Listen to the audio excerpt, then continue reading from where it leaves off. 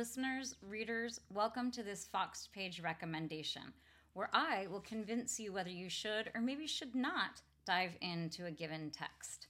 So, today we're talking about Anna Burns' incredible novel, Milkman.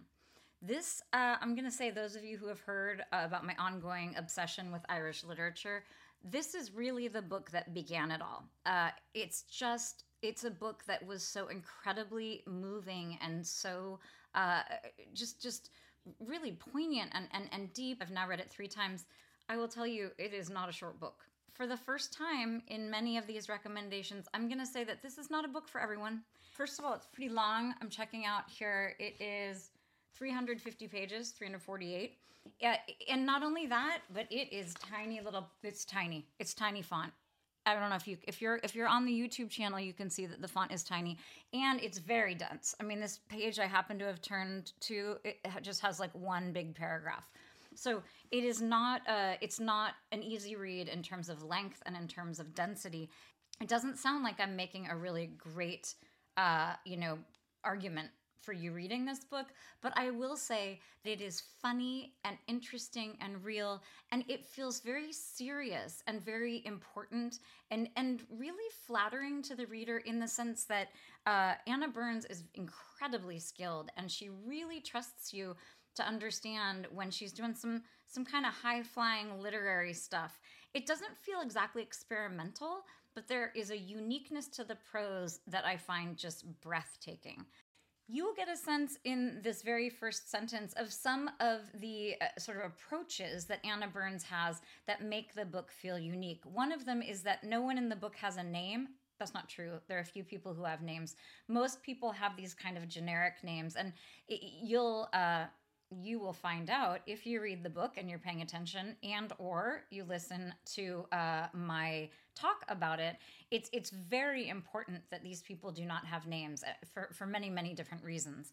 Also, you'll get a sense of the fact that this novel takes place during the Troubles, so in kind of the heart of the Troubles, and it is taking place in Northern Ireland in a town that is it's fictitious, but it's very much like the town that, the part of Belfast that Anna Burns grew up in. So you get a sense of the tension of the time, and you certainly get a sense of the violence right from the jump. Okay, here's the first sentence. The day somebody McSomebody put a gun to my breast and called me a cat and threatened to shoot me was the same day that Milkman died. He had been shot by one of the state hit squads. I did not care about that shooting of that man. Others did care, though, and some were those who, in the parlance, knew me to see but not to speak to.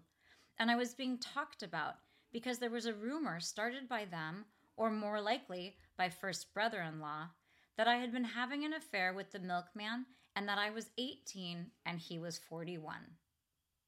You guys, you know what's happening to me right now? I read that first sentence, like literally I got halfway through that very first phrase and I was like, oh, I have to read this again. I got to read this book again. It's so good. And that may also be because I already know what is to come. I mean, this book is, wow. There is a lot going on here. So I've talked about some of the difficult things about the book. It is very dark and it is very violent, but it's also incredibly funny. And it's a kind of black humor that, I don't know that everyone appreciates, but it is so good and it is so well done and so much in keeping and organic. But I really think that levity, that very intelligent levity, is crucial, or else honestly, the whole thing would just be such a bummer. So one of the things that our heroine does is she takes these French classes in a different part of town. This is a little excerpt of the French class, and this is the kind of humor, again, it's very subtle and it's very dark in some ways, but I love this aspect of the novel. This evening, as usual, English had taken over, which meant, also as usual, French was out the window. Next, she had us looking out this window. She had stridden over to it, a straight-backed woman on a majestic, caparisoned horse, and had begun pointing through it with her pen. She was tapping on the glass in order to inhale this sky. After inhaling it, which was embarrassing, she exhaled it with a giant ah, more embarrassing. Then she went back to pointing and tapping. Tell me, class, she said, what colors? What colors? Do you hear that? Colors, plural. What colors do you see now?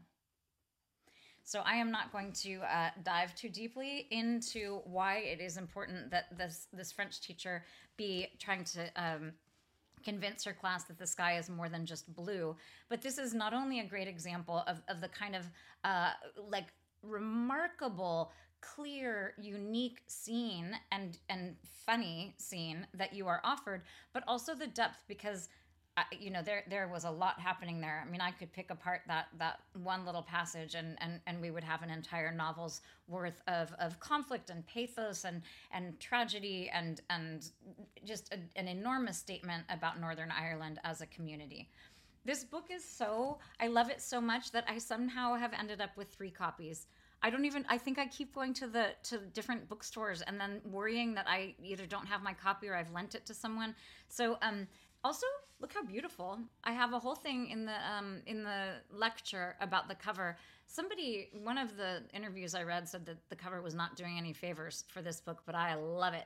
And in fact, I think I make a pretty good argument why this cover is in fact not only very appropriate, but really very additive when it comes to the experience of reading the novel. So, Milkman is not for everyone. But if you've gotten this far, then maybe it is for you. And if it is for you, then you should check out the lecture to make sure that you're really getting the most out of every minute of your reading. Okay, thank you for listening, and happy reading.